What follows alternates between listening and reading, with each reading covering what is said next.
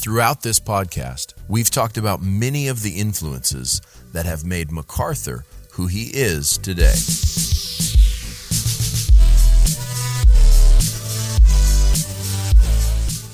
There's his father, Jack, his mentor, Charles Feinberg, men like Martin Lloyd-Jones, and his dear friend, R.C. Sproul, and of course, the Apostle Paul. But there's a particular group of ministers from long ago that's had a massive impact on his life: the Puritans. That Puritan age really began in the middle of that same century, the 16th century, with the ascendancy of Queen Elizabeth to the throne of England and the removal of Bloody Mary from her reign of terror. This is Steve Lawson, Dean of the Doctor of Ministry program at the Master's Seminary and a lifelong student of the Puritans. His helpful overview of the Puritans is from a 2013 sermon titled The Puritan Commitment to Sola Scriptura.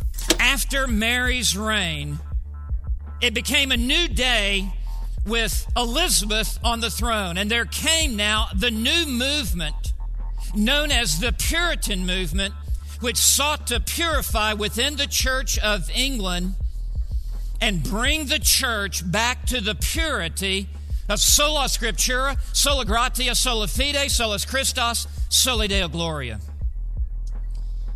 It was these Puritans who were so mightily used by God. Few movements in church history have ever been more Bible-centered, Bible-oriented than was the Puritan movement. In the States, every school-age kid has heard of the Puritans. It's almost impossible to make it through the American educational system without reading The Scarlet Letter, a novel by Nathaniel Hawthorne, or The Crucible, a play by Arthur Miller. It's also nearly impossible to read those famous texts and not think the Puritans were harsh, unloving, superstitious, cruel religious leaders, men who took pleasure in punishing anyone who didn't live like they did. Hester Prynne, though you show no modesty in your apparel, yet you have a chance still to repent your sins.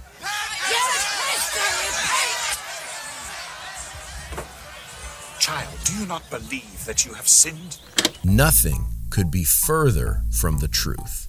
Those who identified with this movement did not call themselves Puritans, nor welcome the label when others applied it to them. This is Jeremy Vuolo, an associate producer of this podcast, reading from The Quest for Godliness, J.I. Packer's brilliant book on the Puritans. For it sounded in their ears as what it seems originally to have been, namely, an insult, a term of abuse, implying censorious Phariseeism. Never have I missed J.I. Packer's elegant and interesting accent more than when Jeremy just said censorious Phariseeism. Maranatha. Packer is saying that since they first came on the scene more than 450 years ago, the Puritans have been misunderstood. They were not Pharisees of any kind, especially not the censorious type. They were singularly devoted to the pursuit of God. Here's Jeremy again, with my apologies, and another great quote from Packer's book. Puritanism was, among other things, a holiness movement, as we have noted already, and the preachers never lost sight of the fact that Christ calls to holiness those whom he saves. This emphasis on what Walter Marshall, one of them, called the gospel mystery of sanctification, gives the Puritan literary legacy a distinctive flavor and thrust throughout. Packer is right. The Puritans were simply in love with God and His Word, and their passion for the glory of God has shaped Christians for generations. On that point, here's one more quote from J.I. Packer. The characteristic Puritan passion for exhaustiveness would regularly kick in.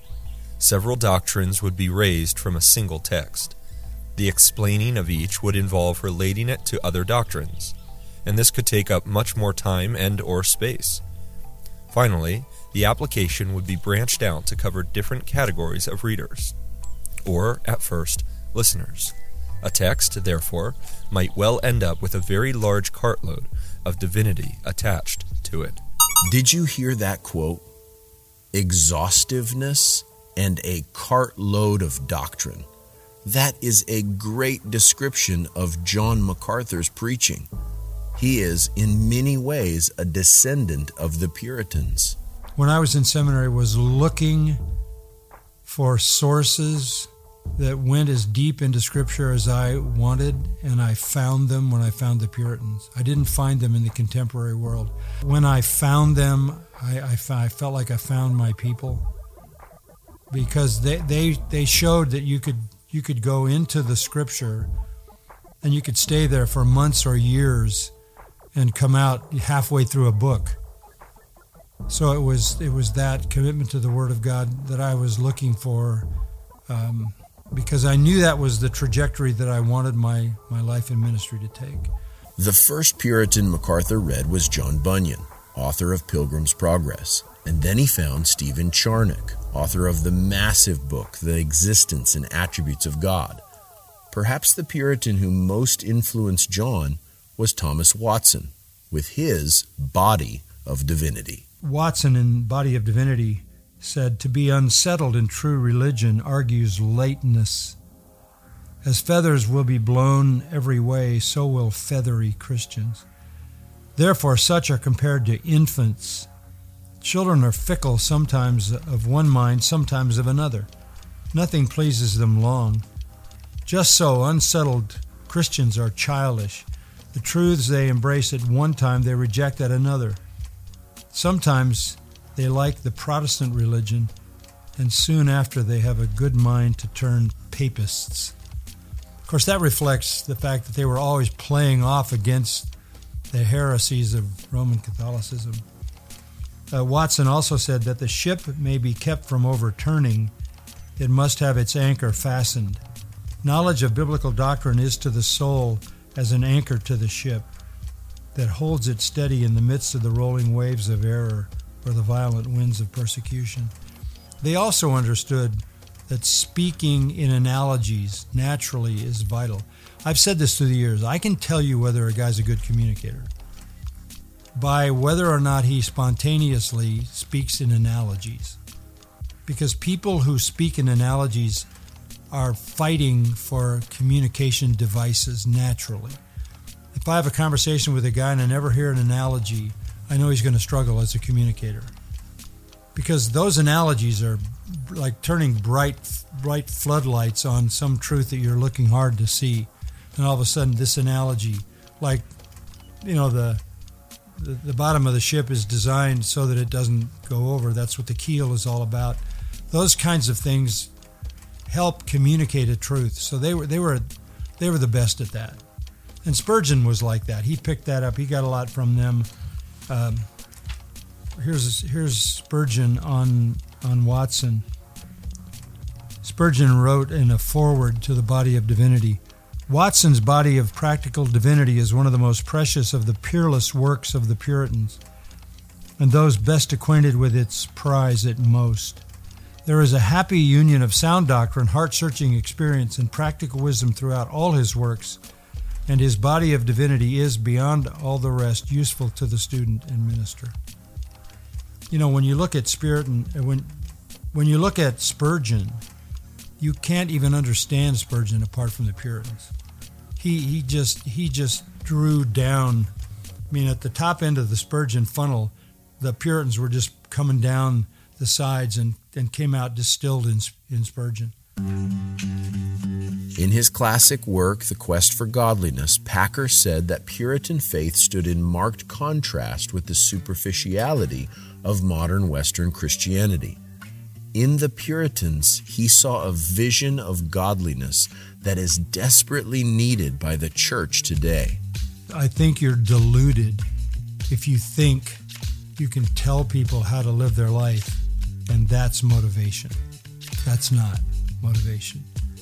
What motivates someone to live a godly life is this overwhelming reality of who God is, who Christ is, and the richness and the depth of that understanding moves the heart in ways that somebody's advice could never, ever do. The Puritans understood that it was all about the God that you understood. The Puritans knew that. They were inexhaustible at retrieving the depth of the character of God as revealed in Scripture. And that was the attraction to me. I just always knew there was more in the Scripture than even I typically heard from most preachers, and even more than what I even heard from teachers in seminary. To help this generation mine the depths of God's character, just like our Puritan forefathers did, a group of pastors and theologians, men who've been shaped by the Puritans, will gather this October in Southern California for a once-in-a-generation conference on the Puritans.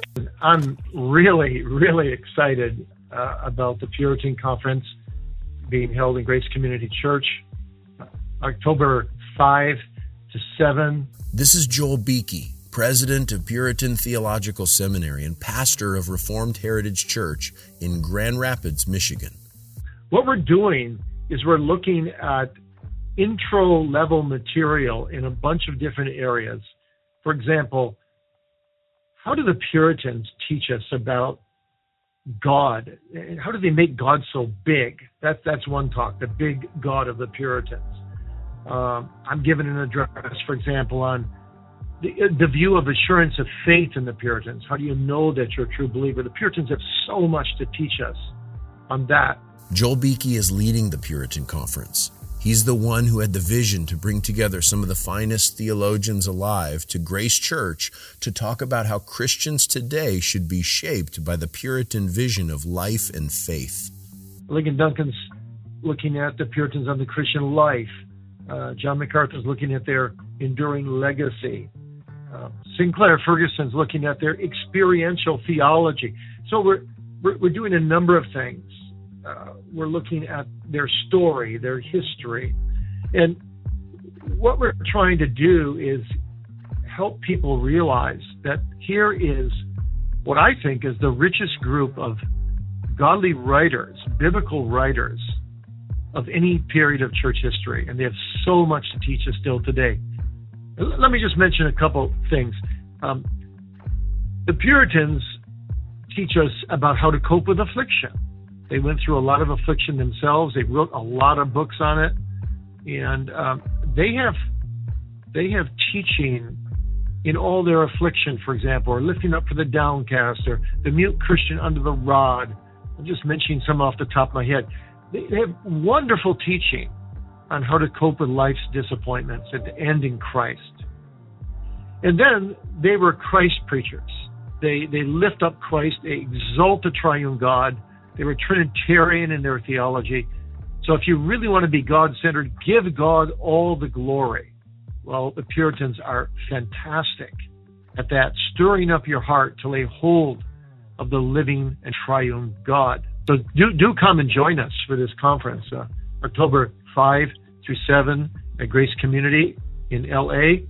And I believe it will be the best conference on the Puritans that's ever been held. Again, the Puritan Conference, October 5th through 7th. Sign up today at puritanconference.org.